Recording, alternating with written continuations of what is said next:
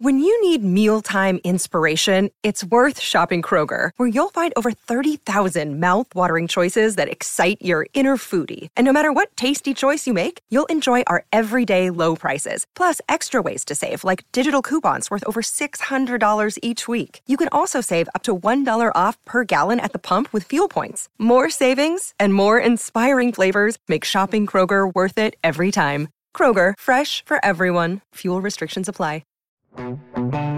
Welcome to the Go Big Redcast, the Husker Fan Sports Show with Dave, Honky, Mac, and Boomer. Welcome to the Go Big Redcast. I'm your host, David Gaspers, and I am with Honky. Can we get this show going already, Dave? I need to get down to the stadium and save my spot for Saturday's fan day. Lines are already forming. Also with Boomer. Well, I'm just looking forward at the rate the Big Ten East is going to the massive Indiana-Rutgers clash that apparently will decide the championship, as no one is going to be left standing before the season kicks Everybody already will be disqualified. Yep. I'm also with Mac. Hey, Redcast. Oh, I'm sorry. Choked on this red balloon. I thought these things were supposed to be biodegradable. I'm just going to let that one go, Mac. I'm just going to let that one go. All right, guys. Well, it's been a busy week in Lincoln with fall practice, busy week on Twitter, and we'll cover everything here tonight on the Go Big Redcast. Honky, why don't you kick us off with a little practice report? I know the media was able to see a good 30 minutes or more of practice today, so now we know everything, right? Yeah, well, I mean, we knew everything the first 2 minutes of practice because the tweets and everything were coming out that this guy was a starter. Furious tweeting. This guy's a starter. That guy's a starter.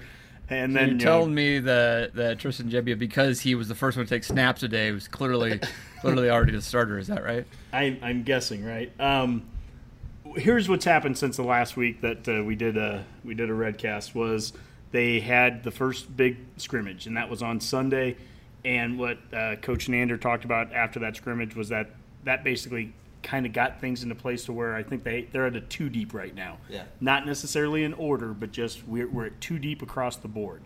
And we're seeing that in practice today that definitely Gebbia and definitely Martinez, no surprise, they're part of the 2 deep at the QB. Yeah, they're both going to play quarterback this year. They will both. Sure. They both will. That cleared up. We have confirmed that they are both quarterbacks. But then the next scrimmage that's going to happen is on Friday, and that, I think at the end of that, Frost is supposed to talk, but I would imagine some point early next week we would start to have some press conference where they'd start to make announcements on actual starting lineups and kind of get the depth chart a little more official. Yeah, you can't blame the local media for jumping on this stuff. They've had such limited access this whole fall camp that, you're kind of clinging for anything you can get a hold of, but I appreciate the work they do, and Lord knows I'm refreshing every 15 seconds to see what new picture or new tweets out there. So I'm just as guilty. But yeah, if anyone's telling you they have a pretty good handle on how this quarterback race is going to shake out, or who's going to be taking the most snaps at running back, or who's the starting nickel corner, just shut up. You don't know. You don't know. Unless we're telling them, then they and then we're they can going to trust find them. out here pretty shortly. So we can rest. I promise, though, whoever is starting in any of those positions that I spoke about will be the best players that the coaches have deemed worthy of playtime. That much I can assure you, Redcast fans, it will be okay. Yeah. Well, and the good news is our next segment was starting lineup, so that's already done. So I'm out of here, guys. I'm going to go to fan day, so see you later.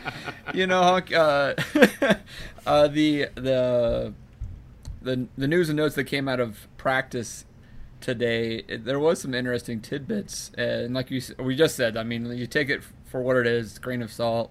But for example, the rotation on D-line, I think I read somewhere interesting where it was actually Freedom, Mick Stoltenberg, and Ben Stille out there as a group, and then it was the Davis twins and I forget who else. Peyton Newell, that was it. I think that was interesting. You had to read all through the notes to find some of these things, but that was one that stood out to me. Yeah, well, and I was listening to Sam McEwen yesterday and on a podcast, and he was talking about Carlos Davis specifically being someone that's going to play all 3 D line spots, and I'm sure he's not the only one, but that's we know we're going to see a lot of Carlos Davis, and whether that's at right end, left end, or in the middle, he's going to be out there. There's been a lot of talk about the safeties in the secondary in the last couple of days, and the safety discussion is starting to kind of filter itself through a little bit, and Coach Fisher said we don't really have a free safety and a strong safety. We just have safeties. I thought that was interesting, though. Mm-hmm. Well, you have Aaron Williams and Deontay Williams, Trey Neal, the UCF transfer, Antonio Reed, and then JoJo Doman. Those 5 are still kind of in the mix, and Doman was starting to get talked about as the nickelback too. So that's kind of, there's, again, it's not specifying who's a starter, but it's kind of, they're starting to work through. We've been very high on Dismuke, and his name obviously wasn't coming up. So some guys are starting to kind of get filtered out a bit. Here's the good news is we have just as good a chance of being right as anybody else on our predictions. So, we'll find out day up. The most correct thing right now is the performance chart that we've heard about, and that is we've talked about compete. They apparently, the coaches will put up a performance chart every day, and it gets updated daily, and where you fall on that, and there's a point system to go along with it, that's how they're going to determine ultimately who are starting and who's not, and how that point system works. Only the coaches are probably going to know that, but if you're throwing an interception, that's not going to help you as a quarterback. If you're fumbling the ball, that's not going to help you as a running back, and so on. So, so maybe the media doesn't know who's going to start, but the players probably do. Well, I'd be curious. You would think they probably do. Certainly they have an idea if they're gauging every rep practically. At least the process is transparent to them, right? There's no secrets there. To Honky's point, that sheet is getting updated on a daily basis. So whether that is exactly how the depth chart plays out, at least from a competition standpoint, they know where they stand right now.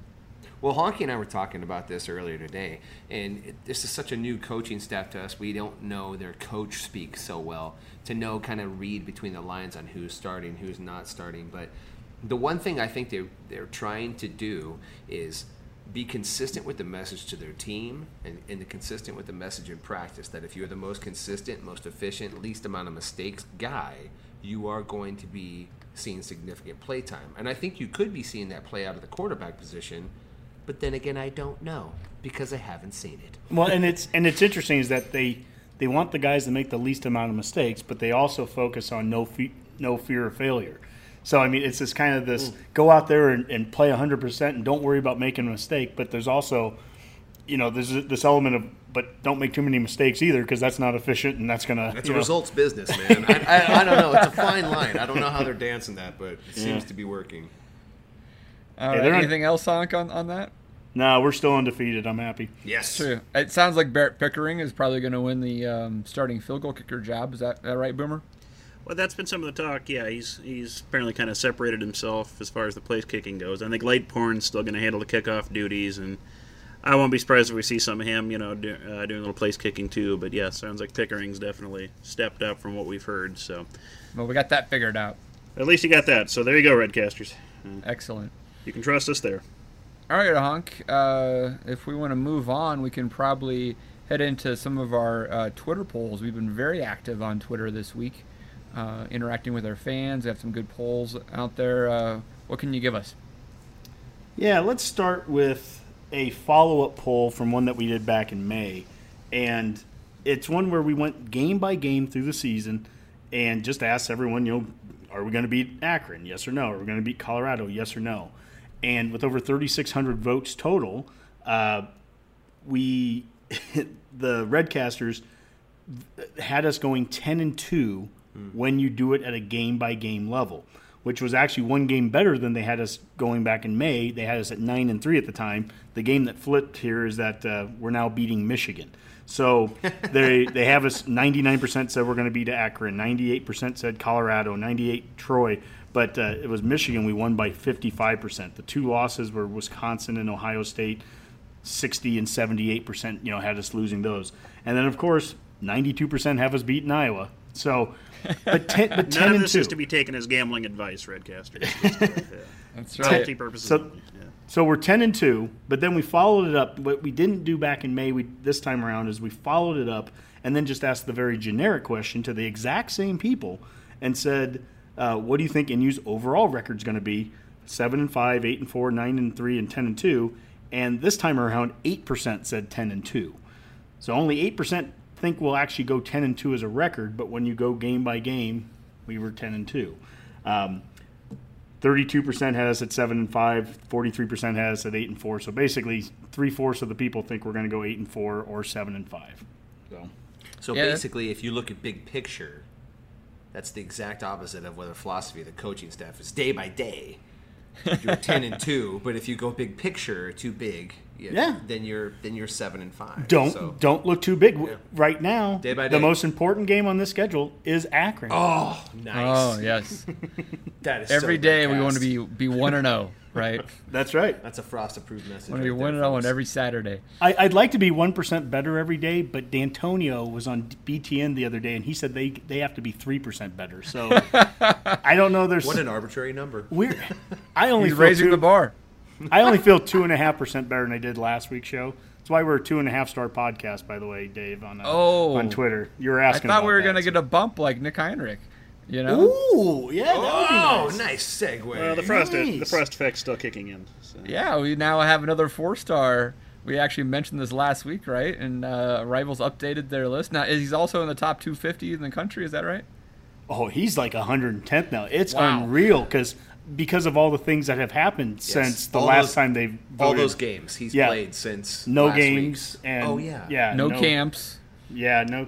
Well, his mustache is filling in, so that's at least a 0.9. Hey, if it makes some fans out there happy, honestly, I mean it. If it makes people happy, cool. I don't understand it. I didn't understand why he wouldn't be a 4-star earlier with the the teams that were going after him and everything. But whatever. That's the recruiting game that we're playing, and the most important thing, more important than the stars to me, is that we're getting these guys here. We aren't letting these in-state kids go to Iowa or Wisconsin like we've had, or in the case of Heinrich, going to Florida or LSU or some of those non-traditional schools that are coming into Nebraska to go after a player. Sure. We should definitely have send out a kudos to Dirk Chatelain, however you say his last name. Dirk, sorry about that, man. He's from Columbus with us. I man. know. He has a cabin on the same lake my family has one. It's right down the lake shore. Anyway, Dirk's had an amazing run of articles about Husker in-state recruiting, which I really feel like he has just picked Honky's brain inside and out and actually said everything that Honky never really can quite get out. Like Honky says things on feeling and emotion, and Dirk actually put like numbers and actual real data behind this breakdown of what has happened to in-state recruiting over the last 15 years with Nebraska and the challenges that Scott Frost faces. And it's just been an excellent piece of reporting by Dirk personally. Well, what do you think, guys? See, Dave, that's the difference between you and I, though. You are more like Dirk in the sense of being like a journalist, and I'm more like a football coach on emotion. I'm in a glass case of emotion. And one of the guys that he interviewed was Jeff Ashby, who was the Giltner head coach, the head coach of Drew Ott in high school. And Ott, of course, was the Gatorade Player of the Year, 8-man football player. Went to a Nebraska camp, dominated at the Nebraska camp, and then the Nebraska coaches, Vince Morrow at the time, they cooled on him and kind of said, well, we want to hold off until we can see some of your film from your senior year. And this head coach, he's like, what are you talking about, film from his senior year? He's going to be playing 8-man football against 5'8", 160-pound dudes. What are you going to see that you didn't just see in this camp where he was killing people? He's going to dominate. Yeah. Basically, So he was very emotional about it. Some of the quotes that he had, he goes, when you can't get coaches to drive 75 miles to talk to a kid, it's not the way it used to be. And then the other thing that Ashby said, people don't like Iowa, but I'll tell them Iowa is what Nebraska used to be. Those are some emotional type statements. And what he's referring to is obviously Nebraska pre-Scott Frost. That's the flipping part. To go back to the initial thing that we talked about with Nick Heinrich there, I don't care that he got the 4-star. I care that we got him. Correct. I care that we're keeping Iowa out of the state and Wisconsin out of the state, and we're keeping those kids, and those kids are choosing us over plenty of options. There's talent in this state. Get the talent you can get. That's what Frost said on the first day, and he's living it, man. It's success. Sure. Yeah, and the matrix is auto-correcting as you see the 4-star bump, because that's how we win championships, is by our recruiting class is going up, and the only way that works is if our 500-mile radius guys get a bump in the rankings. So let me bring Boomer in on this a little bit. Dirk did really put down some numbers there of the amount of participation in Nebraska high school football is down. There's a lot of reasons there. Omaha is not producing as many players. I think there's explanations on both sides of this of if Nebraska's not recruiting these guys, other schools aren't. But then at the same time, we've lost all these players that Honky's just mentioned. Boomer, is there anything out of those articles that you took just from a statistical standpoint that kind of explains some of the reduction in even the walk-on in scholarship talent that Nebraska's landed in state over the last 15 years? Well, some of it, is clearly demographic. A lot of the smaller towns just don't have the youth population they used to have. So you are seeing a lot of just decline in the smaller schools that were there that could, occasionally churn out a player that was there, a diamond in the rough that you could find in places like this.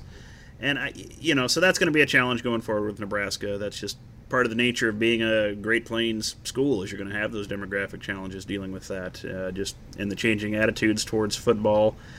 We'll see if Nebraska can have some success, what that might do to, state interest or, kid interest in playing the game. I think that's a really good point, Boomer. You could see that resurrect, or, it may just continue to kind of be a slow decline in the interest in football as kids play more, different sports, soccer, and all those club sports become more year-round rather than, football being what it was when we were in high school. It was just, what you played in the fall, and you did basketball in the winter and, track or something in spring, and you'd, everyone could play different sports. You had a chance to learn everything else. Now it seems a lot of kids commit to playing one sport so early in their life. That's what they play.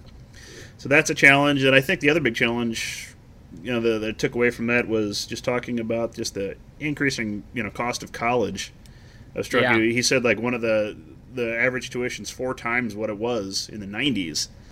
That's just going to put so much pressure on kids. It's hard to say, yeah, you guys should all walk on to Nebraska if the South Dakota States or Wyomings are going to offer you a scholarship. We're limited to how many we can have, so that's going to be a challenge, and that's going to affect every school. That not just us, but that definitely is a challenge where we would have had those guys as walk-ons. When school is more affordable than it is now, and so that's part of the fun. So yeah, absolutely. Yeah. I think Lester Johnson mentioned that even with his sons, if they could have walked on at Nebraska, he probably would have had them take the scholarships at South Dakota State and Wyoming. Honky, you want to jump in on this?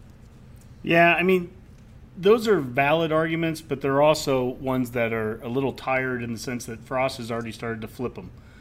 For the walk-ons that won't come here because of the cost of education, boy, he sure got a big walk-on class, didn't he? And he's been able to get guys the Moses Bryants and a list of players. That was a great Shrine Bowl of players that ended up walking on here that could have been playing in a lot of places.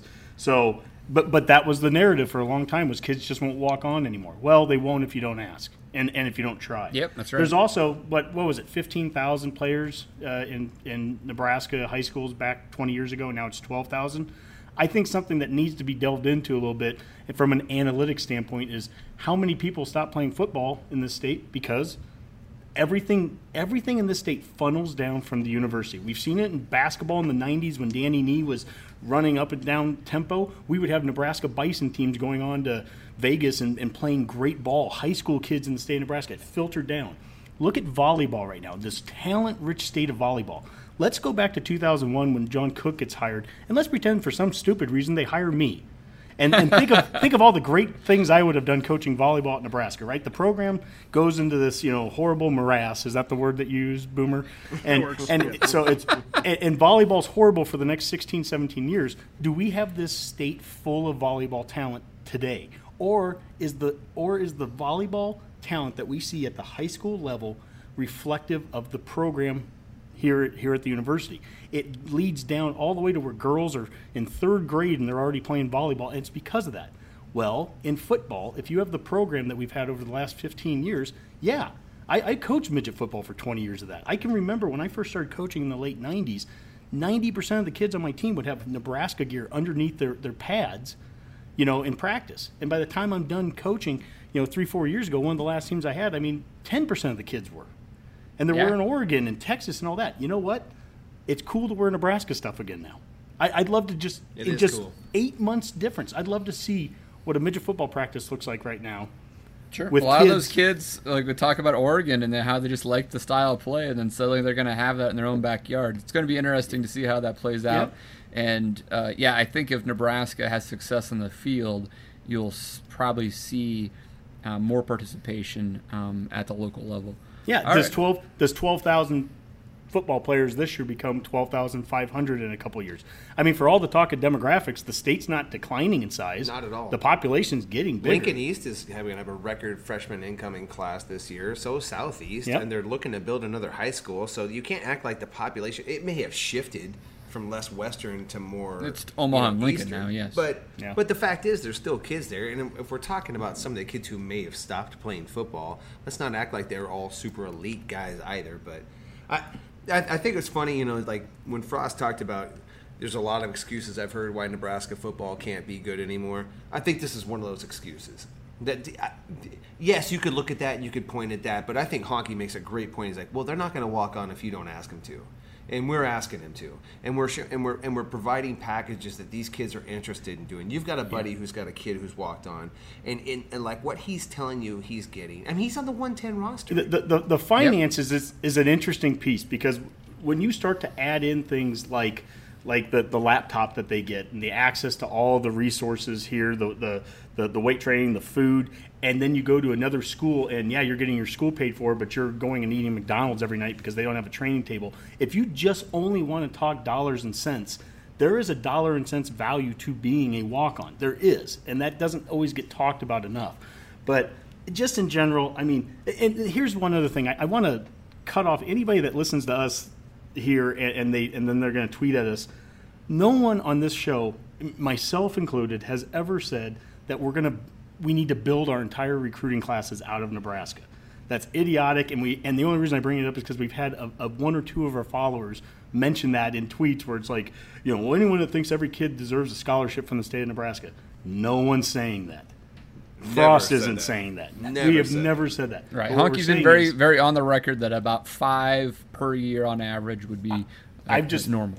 I've thrown that out as just kind of a number, right? I mean, it doesn't have to be that way every year, although sure would be nice this year if we can get Hickman. That would be 5, right? Yep, that's and there's right. other kids, and it doesn't have to end at that. There's other kids that still could warrant one, but the point is what Frost said on day one. If there is a kid that is worthy of it, we cannot lose those kids to go play somewhere else anymore. And that's the big thing. Yep. All right, let's move on. That was good stuff. Bit of a tangent there, but let's go to another Twitter poll, Honk, or mailbag, whatever you got. Here's another Twitter poll. Trey Bryant is healthy and Maurice Washington is eligible, so the running backs room is a little more crowded than we originally thought. So with all that depth, who do you think will be the Huskers' leader in total rushing yards?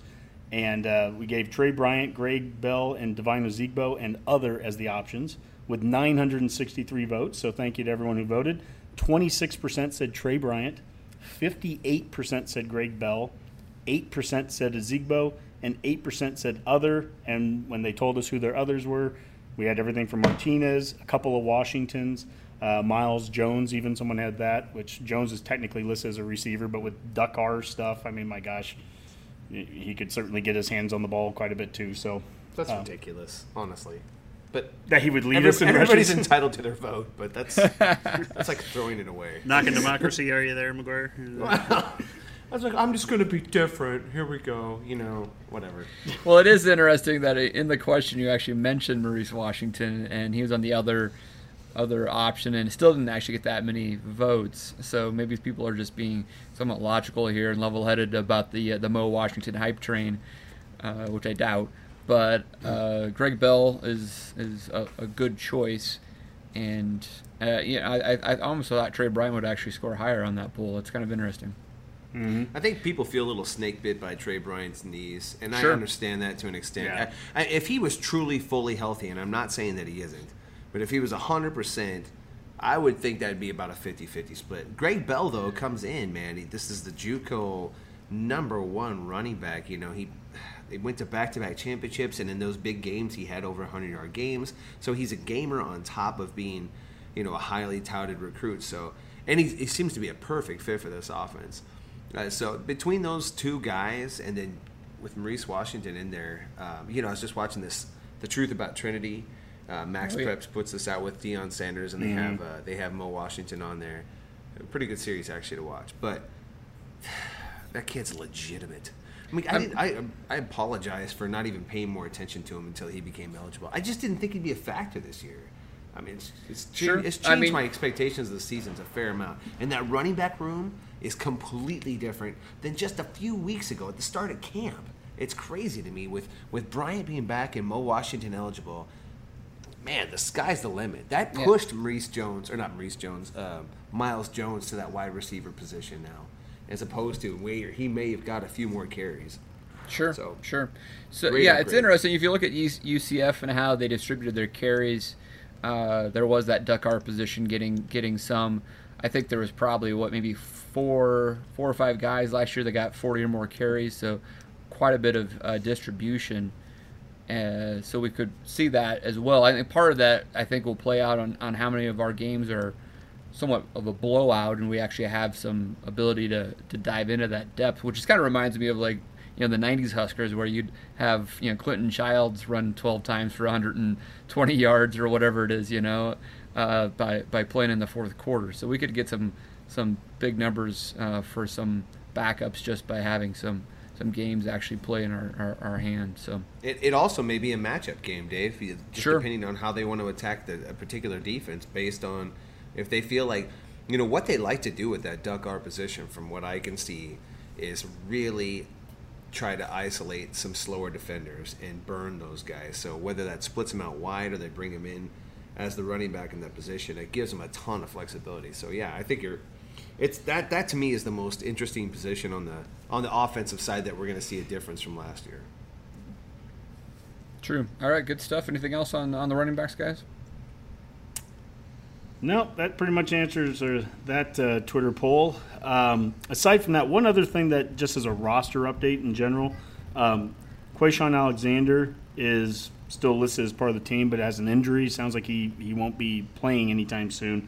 Cedric King was back in Florida, I think it was, with some personal issues, and he may or may not be on the team anymore. And just to update people on what that means to scholarships, we're sitting at 83 scholarships right now. If Cedric King isn't part of the team, that would be 82. And again, those, that would leave 3 scholarships open to walk on. So right now it looks, unless somebody unexpectedly leaves this late into the game, we're looking at somewhere between 2 to 3 spots open for walk-ons to get a scholarship for this semester. Excellent. Do you want to do some mailbag? Yeah, let's do some mailbag, man. All right. So mailbag, we have Tony Hayek asked a question. He goes, can't remember if I've talked to you guys about this or not, but can you discuss the SEC bias? And I'm sure we've talked about it a couple times, but Boomer, you've even been having some interesting Twitter conversations about this. So what are your thoughts on SEC bias? Oh, I think they're well known.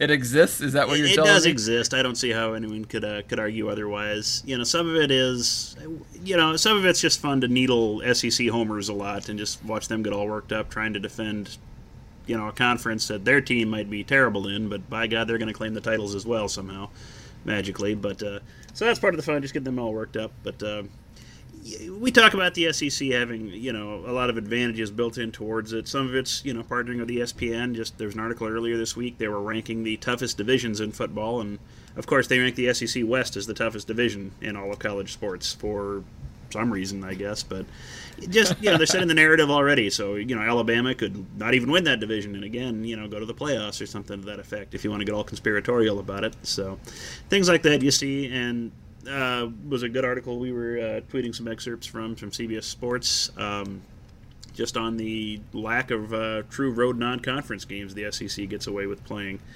Look, just some of the numbers that were coming out on that. Alabama hasn't played a true road non-conference game since, 2011? Is that when they went to Penn State last? Yep, that's correct. Last time they did that, and they have played basically none since the playoff era began, and they've only played 6 since the year 2000. 6 since 6 2000. true road Wow. non-conference games, and the system rewards them for it. And the SEC is pretty miserable at it. I'm not saying the Big 12 or the Big 10 aren't astoundingly better on that front, but much improved from that. And it's just part of the built-in system. They know how to game it, they know how to play the system, and they can get away with it. So yeah, they found a formula here, right? They have an 8-game conference schedule. Sometimes they don't play for years and years. I think the numbers between Alabama and Georgia, they rarely meet times unless in it's in the regular title season. game. I don't really understand how that happens. Yeah. And then they have these neutral site games, which Alabama plays at the beginning of the year every single time. They have the brilliant free bye week by doing the FBS school or FCS school late in November, right? Which essentially gives them a second bye. Yep, second bye week, I mean, they have a formula. They really stick to it too. They haven't figured it out, and I think that's kind of one of the unfortunate things that's come out of the whole college football playoff committee is that they reward it. So why wouldn't you do it? I have a hard time, criticizing them too much for it. If they're going to be rewarded for doing so, I guess they're going to continue to do it. Why wouldn't they? So. Yeah. What was one of the things in the CBS article, in like the amount of non-conference home games by conference? I think the SEC had only played like 34. Yeah, I think. It was 30-some in the playoff era. Yeah, it was only about 30, and that's just the entire conference. Now the Big 12 had fewer, but that was I think like 31, but they have less teams. Right. So even like road conference games per team, the Big 12 was far and away above the SEC. So yeah, that's just they can get away. Somehow Arkansas did not get the memo because producer Skip, who's a big Colorado State fan, Arkansas is making the trip up to Fort Collins this year, which is kind of I assume they probably signed that contract back in the old Southwest Conference days, and they just kind of forgot about it. I assume it's like a Bobo connection because of his Georgia ties. Maybe he hoodwinked them. Did they pioneer the neutral site game, Michael? Could we credit the SEC for the neutral sites? It seems like an evil invention. There's a history of neutral site games going back to the early years of the sport. I mean, heck, Nebraska used to play Iowa and Omaha and things like that, and we'd play random teams like that. So that's been Yeah, Nebraska played the Kickoff Classic. That was Kickoff Classics, and we played in Japan, against K-State that one year. So that's been done before, but I think just having it on such a regular basis like this, and your big non-conference game every year being a neutral site game. When it was a Kickoff Classic or some kind of special, but if it's just like the third well, they week brand of it the the season. same way, Mac. I mean, they don't. No one really buys it like that because Kickoff Classic was only one game, and we stood out. We played a week before everyone else, everything like that. Now it's a week one game, but the game that Alabama plays in Atlanta every year is brand the Chick-fil-A Kickoff Classic or some ridiculous thing. See, Dave, I think the dangerous thing that's happening here is that the neutral site games used to be a one-off thing, right? But then just in the last week, LSU and Florida State, they agreed to a 2-game neutral site series. They basically essentially call them home and away, except instead of playing in Death Valley and Tallahassee, they're playing in New Orleans and Orlando. Yeah. Why? Yeah, well, Why? I mean, you have two of the best stadiums, two of the best venues on campus. Yeah, Why have games like that not being on campus? Well, athletic department staff, they really need a break that early in the year. It's time for their little mini bowl game and escape. I mean, it's painful to watch it. Like you said, you've got a couple of the best college campuses to play on and atmospheres, and let's throw that to waste. And let's make sure our actual home cities or universities are based in see none of the economic benefit from the biggest game you're probably playing all season that could have the most visitors and things like that. Let's make sure an NFL-sized tourist trap stadium gets that benefit. I totally get you guys. I'm actually on your side, but I mean the article on CBS makes a good point too, so let's keep that in mind. Yeah. The CBS article makes a good point from the financial side that actually it's outside of, I think, the actual college town and the economics of that local economy benefiting from hotel rooms and restaurants and all those type of things. I think Florida State was the example last year. They got, I don't know, it was like $5 million for playing their neutral site game, and they claim that Florida State only makes $2.3 million for every home game. So they're making more money, and it's each team in a neutral site gets the same thing. So $5 or $6 million each get that. And so that's they're making the case that from a financial standpoint, the universities see it as a win. Yeah, I was contemplating that, and it seems that most of that money just comes from a corporate sponsor of that game. They can call it the Chick-fil-A whatever, we could call it the Runza whatever, we wanted to here. Now, is there any particular reason you couldn't play those games in your campus stadium and just have a corporate sponsor that day? I was just thinking that same thing, Michael. Why does this have to be done at some sort of home games? Yeah, I don't know. I wouldn't think there'd be anything against that, but it sure seems to be one of the driving motivational factors is Chick-fil-A and ESPN or Fox or whoever pays a bunch of money to have this game on a neutral site. Well, this is a deep question, and Tony, we thank you for it. Good job, Tony. Yeah, but we'll talk about this more. But yes, there is SEC bias out there. Let's follow this one up with a lighter question, and we have Jess from Colorado, and it's always great to have some of our female listeners asking us questions. And Jess said, "What is the food that is a symbol of football season and tailgating?" Dave, I'll start with you. What food just tells you it's fall? Anything from Boomer's dad's tailgate is what I think about when I think about tailgate food, which usually is high-end steaks, exotic cuts and whatnot. That's what I'm really after. Oh my gosh, Boomer's with a lot of Lowry seasoning. Oh, Boomer's dad, the food he'd bring down. Boomer's dad had great connections, obviously, over the years with the football program. With Milt Tenopir, we'd have Tenopir come to some of our. Is Vaughn going to cater the Go Big I don't know. Redcast, our tailgate. I'm not sure about that's that. A great idea.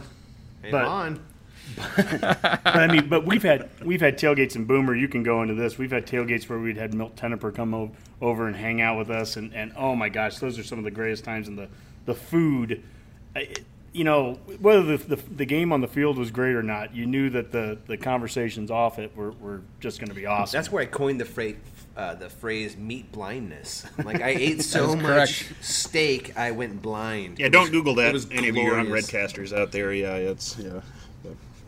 Well, Boomer, you are the food connoisseur, I think, of the Redcast. What food symbolizes football to you? Oh, geez. It's hard to just say one particular food. Like you said, just anything you break off that grill is always great. Whether it's kind of a more exotic cut of beef you don't see, like a culotte, those are always great. Or some of the game you can bring in, like elk is always wonderful. For a tailgate, something a little different, catch people off guard, or the deer hot dogs. Some of the things I like to make or bring that always start bringing tailgate ideas to it. Big on little spring rolls that I like to make. Those are always great. Fry those are in a big excellent. cast iron skillet. Those are good. And as the season kind of gets a little colder, my brother and I usually do chili cook-offs there at our tailgates too. So that's always kind of fun. That's a good point. It starts screaming tailgate food type weather. And then another big end of it, we always declare crappy beer tailgates, and we all see what just horrendous types of cheap beer we can bring.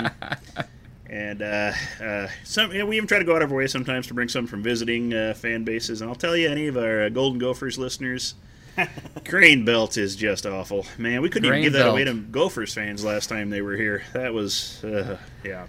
But otherwise, yeah, everyone mocks things like Schlitz and Pabst until they're out of their own beer. Then guess who's coming begging to us? That's right. $14 a 30s pack. It's always a pretty sweet deal. Well, yeah, it's just good financial sense. Always makes these bacon wrapped like turtle dove breasts that are just unbelievable. But for like at the stadium, the Fairbury hot dogs for me are kind of my number one deal. You remember that dude who used to just throw hot dogs up from like stands below, and then you'd put your change back and throw them at him, and that's how you'd pay him. Do you remember that guy? He used to be in the stadium. He's actually an attorney out west. Oh yeah, actually. Yeah. I mean, that's the kind of stuff for me. Like in the stadium, that's what I want. But man, if you can find Vaughn Bloom in the tailgate area, just post up, folks. It's gonna be a good time. That's right. Great question. All right. Great question. Final mailbag question. We couldn't get to all of them, but Scott Dace, who we get quite a few from Scott. This is a good one here too. Regarding the practices, and we mentioned how the media is kind of hit and miss on what they've been given access. But just this is a general good or bad answer here, and I'll start with you, Dave. Is it good or bad right now, in your opinion, that there is this lack of media coverage? Yeah, sure. Well, I mean, I mentioned this last podcast. I understand the frustration with the lack of media coverage because we're used to more over the last 3 years with Riley, maybe even a little bit more with Bo. I can't quite recall. But a lot of other colleges don't have much access either. And so it's not that uncommon. So maybe it's all relative, I suppose. I guess maybe the bigger question is what are they hiding? You know, I mean, NFL practices have a lot of exposure. Out here in Denver, the Broncos have thousands of fans at their practices over a 2 or 3 week period, and it's no big deal.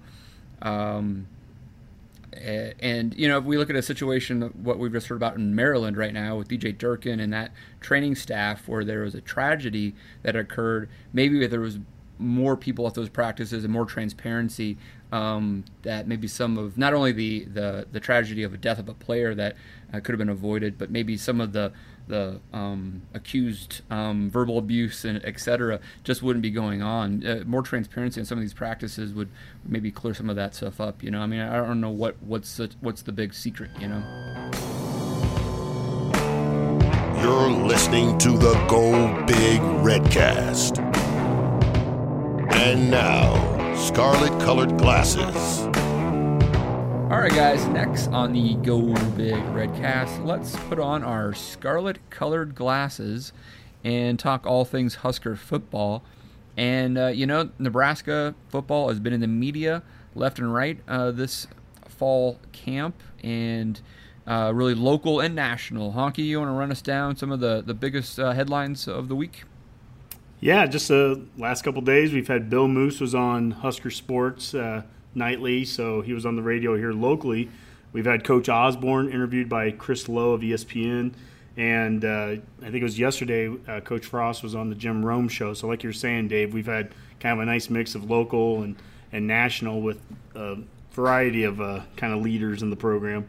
Let's start with the Osborne one. I think maybe the big takeaway that came from that, or the big quote, was that he said that Frost, if he had not been hired, he thinks that the sellout streak would have ended.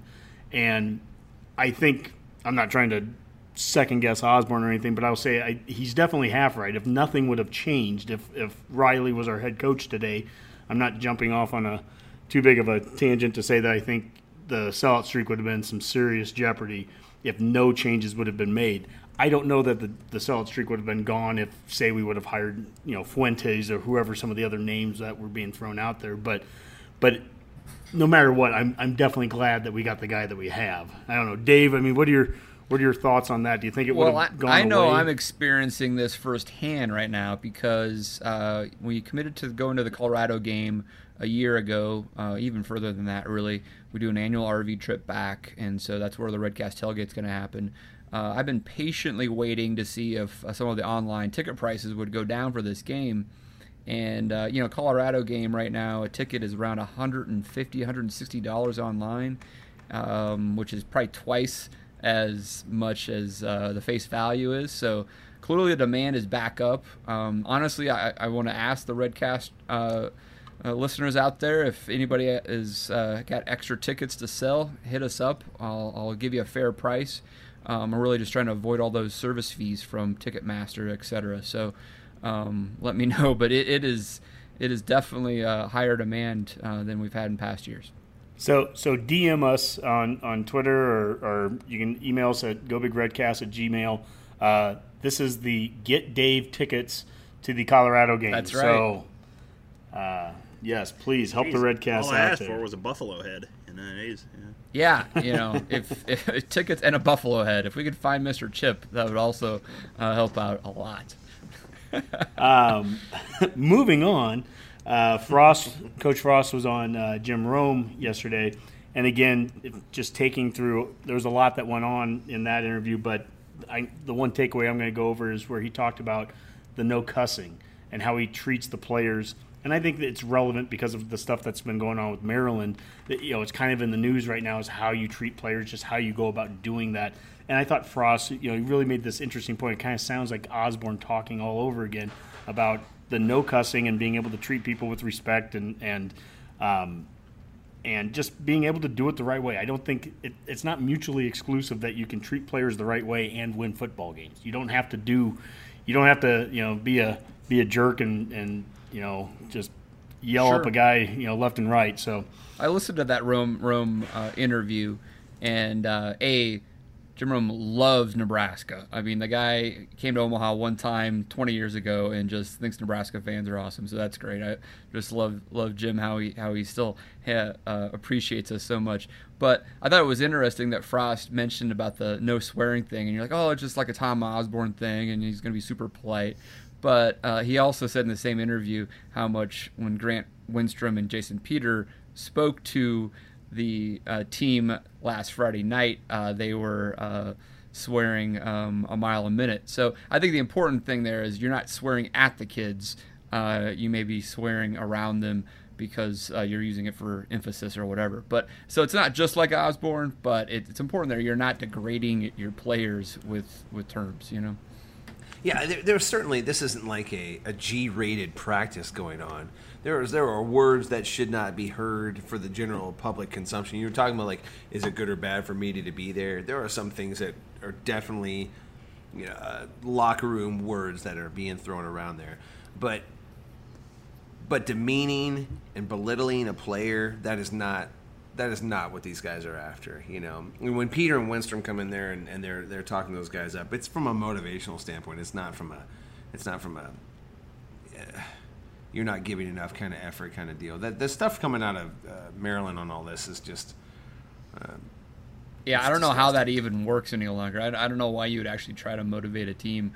How if the allegations against the Maryland staff is accurate. Yeah, Full Metal Jacket wasn't a how-to guide. I don't know where they're Yeah, that movie didn't end well. No. Did anyone not, No. It did not. No. Did anyone not finish that? Yeah, they got about a quarter of the way through, and good enough.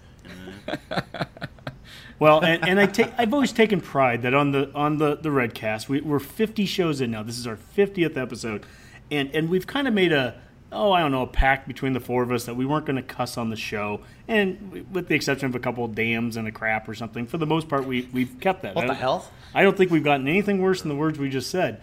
But that doesn't mean we don't use them. And come out to the Redcast tailgate against Colorado, and you can hear that'll be PG. Come on, Hunk. That will be, we'll enjoy all the words there, right? Excellent.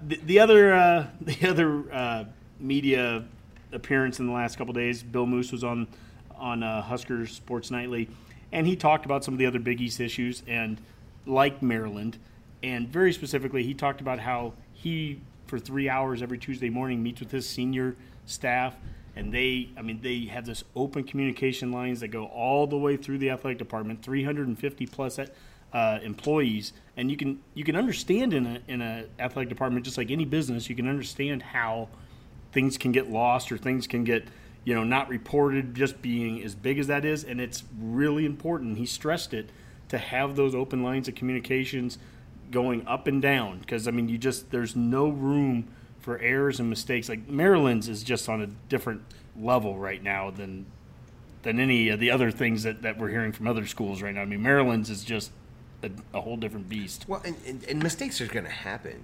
There's so many people, so many moving parts that you're a victim of human nature. But the thing is, we always talk about the cover-up is always worse than the actual scandal. Hopefully, you'd like to think people have learned from these lessons, but we keep on seeing them. So you're right. You just do. It's like, how do you teach your kids? I don't know. Whatever. Yeah. Well, it feels like we're getting into this dark area, and I want to move past that. So let's end this on a positive note. One of the things that Bill Moose talked about regarding the first practice of the year, he said that was as good as any he's seen in terms of organization and the level of focus on the football team. So he mentioned that, and then he also talked about how the student tickets sold out earlier than usual. So I think those are some really positive notes that we can end on and move on into our conference predictions. All right, sounds good, guys. Let's go into our conference breakdown, and we will start with the Pac-12, I believe, right, guys? Pansy ball. All right, Pac-12 ball. So West Coast football, Mike Riley style. No, Mike Riley's not even in the Pac-12. He came and went from Oregon State already. But we do have some interesting battles in both the North and South divisions of the Pac-12. I think the North has the cream of the crop there with Washington, but interesting to see. Some people are very high on Stanford this year, Oregon could make a comeback, especially with maybe the best quarterback in the league with Justin Herbert. We know him firsthand a little bit from the last 2 years. And then the South has really a wide open race. USC is there, obviously, but you have Khalil Tate at Arizona as one of the most dynamic players out there. Came onto the scene last year as a redshirt freshman and just blew up. And you also have Chip Kelly at UCLA. A lot of stuff to cover here. Let's start with Boomer. What are your initial impressions in the Pac-12 this year? Well, the Pac-12, at least, so far looking at everything, it's probably the funnest of the conferences to kind of look at and try to predict, because it's the one that's the most wide open and just a complete enigma in a lot of cases, especially that Pac-12 South. I mean, there's so many fun storylines in that. Who's going to come out of there? Is it going to be USC, Arizona? Some people are talking Utah as a possible, dark horse there. Actually, some people would say Arizona State. I'm like, really? Yeah, well, I'm excited to see if I just want to see if Herm Edwards shows up the first game and realizes he's a head coach. I just want to see if that happens. I think that'll be entertaining. If he even remembers he's a coach there, or they have a team, so that'll be good. And then, that should be a reality show. At Chip Kelly at UCLA, that'll be a fun program to see what he can put into place there. And I think it'll be fun to compare, UCLA's progress to what we do here at Nebraska. It'll be an interesting measuring stick, that whole student and a master kind of thing. See who can get a program turned around fastest. I think that'll be kind of a fun just thing for Husker fans to keep an eye on. There's a lot of good stories there coming out of the Pac-12 South, especially the North. Like you said, it's got the cream of the crop there. Washington, I think, is the easy favorite there. Unfortunately, the Pirates at Washington State looks like they're going to be rebuilding a bit this year, so they may struggle a bit. But he's always good for at least a few good mid-season quotes and rants on Bigfoot or UFOs or marriage or anything in between. So we've always got that. That's true. I think the Pac-12 South in particular is intriguing to me in the sense that I think USC probably clearly the most talented team, but there's a lot of questions there with their starting quarterback and some other key positions. And you have some other schools that have some favorable schedules and matchups with Northern Division teams that could result in a not expected finish. I looked at the scheduling, and I actually think Utah might have a legit shot to win the South just because they have everybody tough on their schedule playing in Salt Lake City, and so they really have an advantage there. Yeah, so I thought about them, yeah. But the trick with Utah is they do host Arizona and USC, but I think they also get Oregon, Washington, and Stanford crossover. So they do get I think at least road two of those are in Salt Lake. If I don't know if all three, I have to look that up really quick, but they have a really killer home schedule. I mean, you're getting your value worth if you have Utah Ute season tickets this year because you got some great home games. So for any of our Ute listeners out there, I hope you purchased early. So, yeah. And I think for the North, you're right. Washington probably is from a star standpoint maybe undervalued nationally. I mean, with Browning and Myles Gaskin, both of them could have legitimate big years. It just seemed like they're a little bit forgotten because they're a year removed from that playoff run, and then the failure to succeed in the playoff when they made it might tamper those expectations.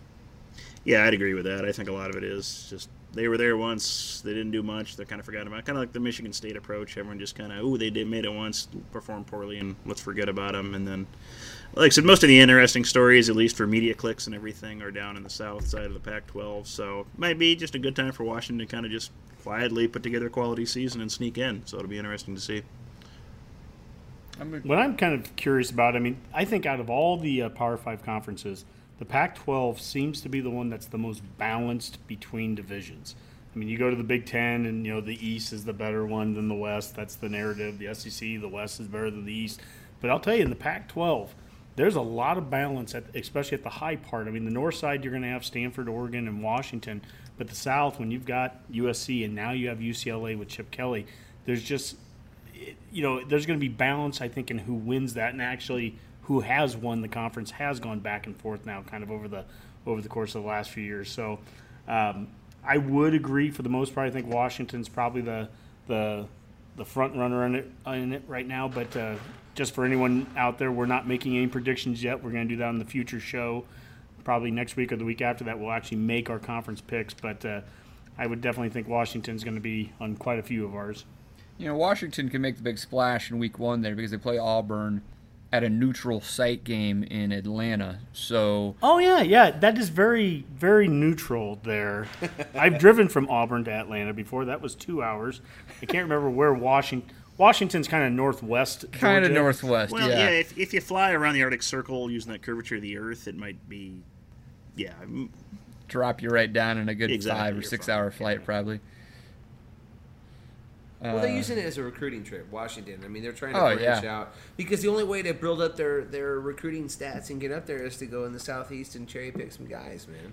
Boomer, Georgia can't take everybody. remind me, you probably remember this. Chris Peterson, when he was at Boise, went down to Atlanta, and didn't he beat Georgia in the Georgia Dome? I believe they did. Yeah, that's ringing a bell. I don't remember the year on that. I'll have to look that up real quick. But So yeah, he's that got some sounds familiar. experience there. That feels and like 2006 or 7-ish, I think. maybe a little bit after ago? that. But point is, I think Peterson's well known as a really great game preparation coach. Really knows how to get his team ready for one game. He's had a lot of time to be ready for this game. So it'll be intriguing to see if Washington can come out and beat Auburn.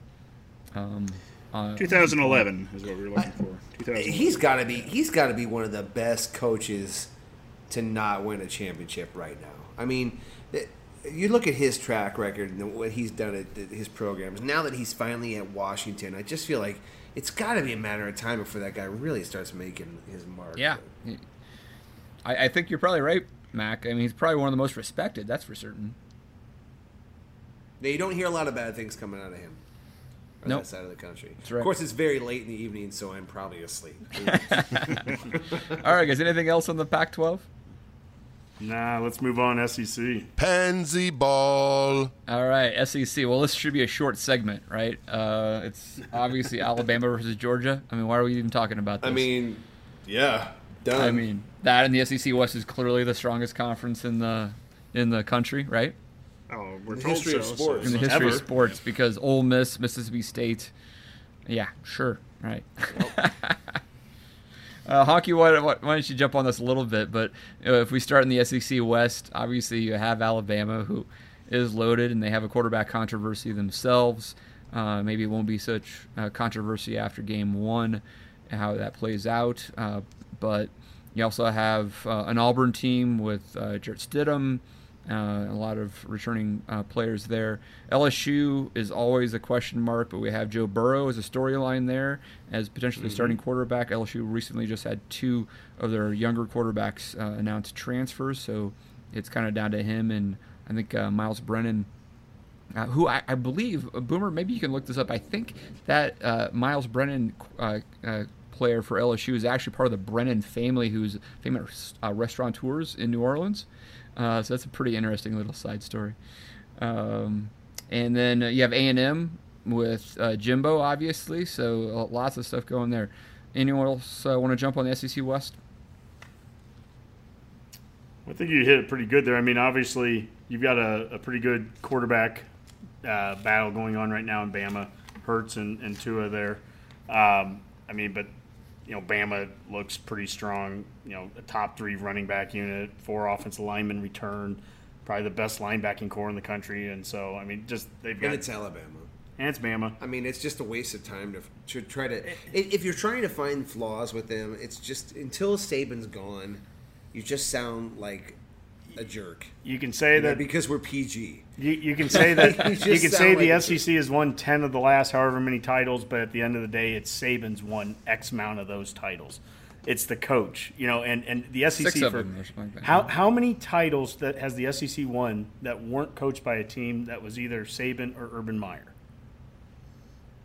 2, right? 2. Yeah, you have 2. What? An Auburn and Les Miles. LSU Yeah. with Miles. Yep, that's right. I mean, that's it, unless you want to go way back to Tennessee with Philip Fulmer in '98. Point is, we can talk all we want about all these great teams and everything, but it's literally 2 coaches at 3 teams, Meyer and Saban at LSU, Florida, and Alabama. And I don't see any reason to think that anything's going to be different this year. I think there's some big non-conference games, and you hit on a big one there with Auburn and Washington, Dave. I think that's right. And that's the credibility piece. Is that at some point here, and I mean, I'm a anti-SEC guy. I mean, at some point, I'm rooting for any team that's playing an SEC team in non-conference games to get a win. But it's just so frustrating to watch a team have to fly 4,000 miles to play a team that has to drive 2 hours. That part's just tiring to see that, and that's my frustration with those neutral site games. It's not really a breakdown of a team, but yeah. but maybe you could actually break down a team for us. What do we need to break down? Alabama's going to win the West. There. Here's a question for you, Mac and Honky. Here's a question for you: will Alabama lose a game this year? Because they do typically end up losing a game somewhere. Yes, who would you call? guaranteed Where are they going to lose? They will either lose to Auburn, which this year would be a home game for them, or they'll find a way to lose to Ole Miss. So let me run down their schedule here. Ole Miss. It's not going to be Louisville. I'm just doing SEC right here. Ole Miss, A&M, Arkansas, Missouri, Tennessee, LSU, Mississippi State, and Auburn. No Citadel, Dave? I said I was just doing the SEC because they play the Citadel. I think Joe Burrow gives them an L. Yeah, where's the LSU game at, Dave? In Death Valley. Ooh, I'll give Joe Burrow the L. And LSU is coming off a bye that week, as well as Alabama, so both of them will have a week to prepare. Oh, Bama's going to kill them. LSU screws up every year against. Well, let's see what they do without the Fighting Les Miles. It is literally Ole Miss and Auburn seem to be the only teams that can never pull off a W against. A&M, maybe. Well, A&M is interesting with Fisher there. Yeah, at the very least. Is that in College Station? That's in Alabama, but that's how Johnny Manziel beat him was at Alabama. So never know. I'm calling Joe Burrow hero. Joe Burrow hero. All right, I like it. Where's the Missouri game at? Alabama. Forget it. Missouri's breaking a new OC. That's true. All right, well, let's take a crack at the SEC East, which is probably as easy of a question. You have Georgia as the clear leader there in that clubhouse. Is anybody possibly threatening Georgia to win the SEC East? I mean, it is a bit of a disaster there. Unless Florida, who's probably actually has the talent, makes a huge jump in year one under Dan Mullen, or even less likely, Tennessee makes a huge jump with Jeremy Pruitt. I just don't know if anybody, I guess Muschamp is South Carolina. Honky? I was going to just say, I think South Carolina, other than South Carolina, there's two teams in that state, South Carolina and Clemson. We used to say teams pull a Clemson when they'd screw up, but now we can't say that anymore. But teams still do pull a South Carolina. And so they're going to pull one this year. But I really like what South Carolina has coming back here. I mean, they've got starters, 3 offensive line starters, 3 D-line starters, 2 linebackers returning. You've got your quarterback back and Jake Bentley. All the running backs are back, and Samuel returns to lead a talented running back group. I mean, it's just they've got all the pieces there. But I think we can. Muschamp, I don't trust him as a head coach to it's interesting take a team to the next level. How he's somehow resurrected his career. I mean, he gets fired from Florida, gets hired right away at South Carolina. People are like scratching their heads. But last year they went 9-4 with a very kind of surprising win in the bowl game versus Michigan, where Michigan just totally blew that game. Yeah. To get to 9-4, and yeah, they do have a lot of people coming back, so it could be interesting to see how Muschamp can actually. I think Dan Mullen. I'm sorry. Oh, do you remember when 9-4 wasn't very good, Dave? Sorry, continue. I was just going to say, I think Dan Mullen is one of my favorite hires in the offseason, period. I think that guy is a perfect fit for Florida. Yeah, the last time they were successful, really down there, he was a part of that staff. He knows what he's doing. He probably left his team in one of the better situations, short of maybe a Frost. I like that guy as a coach. I like where he's at. I think Georgia obviously is no one's recruiting better than Georgia. That's Kirby right. Smart right now. Nobody's out recruiting him right now, and you could. They're so close. I mean, they are so close to breaking through that Alabama kind of ceiling, in that conference. But They were there at the championship game last year. They should have had that. It was so cool. Well, and Boomer, but they can't mess around because Florida's on the come, man. They and really I think Boomer would probably bring up it would be great to see Georgia and Alabama play, but unless they play in the conference title game, which they didn't last year. We only get to see them play in national title games. Boomer, maybe you can find that really quick, but their amount of times they've played in the regular season is just extraordinarily low. It's isn't it? very I mean, low. I remember we looked at that a few years ago, and it's incredible how rarely they tend to beat each other. Just for teams that should be the crop of both divisions, they just never play each other. Yeah, it's very strange. I don't know why. I know why, but yeah, that's all right. Yeah, well, honestly, I don't know why that they won't. I mean, it's interesting. Nebraska has got a 6-year stretch where we're going to play Ohio State as a cross-division rival. There's been rumors that we're going to have Michigan for 6 years straight coming up at some point. But you would never see Alabama and Georgia do that. I mean, they might play once or twice a decade at best. Doesn't make a lot of sense. Yeah. No. I will say this with Florida, and I think Mac is right. With Mullen, he's stepped into a decent situation at Florida, and I think he's a great fit there. They've got their top 2 running backs returning, plus a guy Scarlett. He's coming back from suspension. They have 3 of their top 4 wide receivers back, all 5 offensive linemen return. So, I mean, that offense, they're going to have a quarterback battle, but, I mean, they have all the pieces around that QB back. That's what I was just saying is, I mean, Florida has really had an issue with their quarterback position now for several years, almost really since Meyer and Tebow left. And that's really been holding them back, right? So if they can figure out the quarterback situation, and I think that's what Mullen is supposed to do, right? I mean, the Dak Prescotts and et cetera. So if you can fix that, I think Florida could be back real quick. Yep. Some quick numbers here for you, Dave. First off, Miles Brennan, yes, he is from the famed Brennan family of New Orleans, owners of Commander's Palace, among other fine restaurants there in New Orleans. The family invented Bananas Foster, for goodness sake. I highly recommend Commander's Palace if you ever have a chance to go there. It's a classic. You should stop by, among other restaurants there in New Orleans. And a quick glance at the Georgia-Alabama games history. Since 1995, in the regular season, 1, 2, 3, 4, they've met 5 times since 1995. That's 22 years. Crap, we met him like 3 times. We played Georgia. Yeah, we played Georgia about as many times as Alabama has in the regular season. They played in an SEC title game and the national championship game last year, but otherwise, that's hard it. To recruit. That's incredible. You can play a team in your conference that little. Never. That is crazy. Home state. That's just doesn't make any sense. I don't get that at all. Yeah. Hey, there you go, Tony Hayek. There's your SEC bias. Chew on that one, brother. Yeah, we don't want 2 of our best programs to play each other in regular season, so they just won't. Yeah, that's pretty much what it is. I don't get it. So.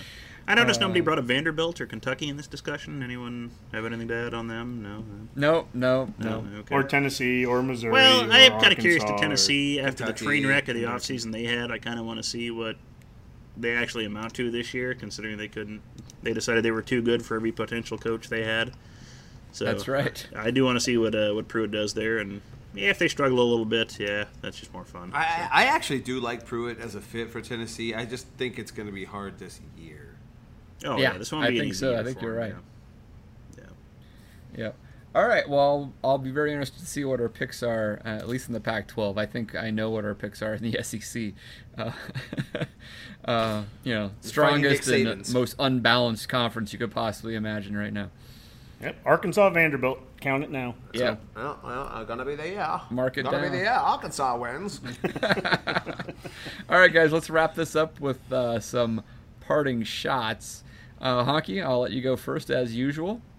All right. One of the things I didn't mention that Bill Moose talked about on Sports Nightly, he was talking about the Nebraska women's basketball has a 95% season ticket renewal rate. Men's basketball is at 93%, so that's very good news. Men's basketball, they also brought in Dedoc Chan, a 6'8", 215-pound sophomore with immediate eligibility. So basketball, we're back up to 12 scholarships, and the 13th will probably be Tanner Borchardt. So that's good news. And the other good news that Moose talked about was with volleyball. And he mentioned how the volleyball scrimmage, we talked about the fan day that's going on Saturday with football, but the volleyball team is having their red-white scrimmage on Saturday, and it's sold out. I mean, 8,000 people are selling out a scrimmage for the volleyball team. It's just absolutely stunning. And why not? That's the number 2 team in the country, according to the preseason AVCA coaches poll. So great news. Not a huge surprise necessarily, but always good news to see that the other sports that we don't always give as much time to are doing great here. So that's my parting shot. All right, thanks, Hunk. How about you, Mac? I just want to. I don't know if I did this last week or not, but I do want to thank the Redcasters for the tips on the Hulu Live. I've really enjoyed it. Actually, it's going to be fun. I'm working through the navigational settings of the app, so I feel like I'm ready for college football. I got my home entertainment system kind of set up now, so I'm ready to go, man. Let's bring on the season. I'm tired of this. Let's go. All right. Football. Scott Frost. Scofro, that's right. By the way, milk is $1.77 at Hy-Vee or at Walmart. I almost tweeted it, but I didn't. And Boomer. Well, again, Honky mentioned it earlier, but I just would like to say that this is our 50th podcast. I don't think many of us thought we'd make it past 4 or 5, but just like to remind the Redcast listeners that the 50th anniversary gift is traditionally gold, so please, if you have any of that, just go ahead and DM us that as well, and we can work that out. So. I'll take Bitcoin. I would just take some CU tickets, man. Well, they have gold colors, so it'll be okay. Hook a brother up. Get Dave some CU tickets, Redcasters. And a Buffalo head. Redcast results. We say it all the time. We charge nothing for this show. Just give the man some damn tickets. Would ya? All right, guys. Great show tonight. Had a lot of fun. Let's call that a Go Big Redcast. We are. Give tickets.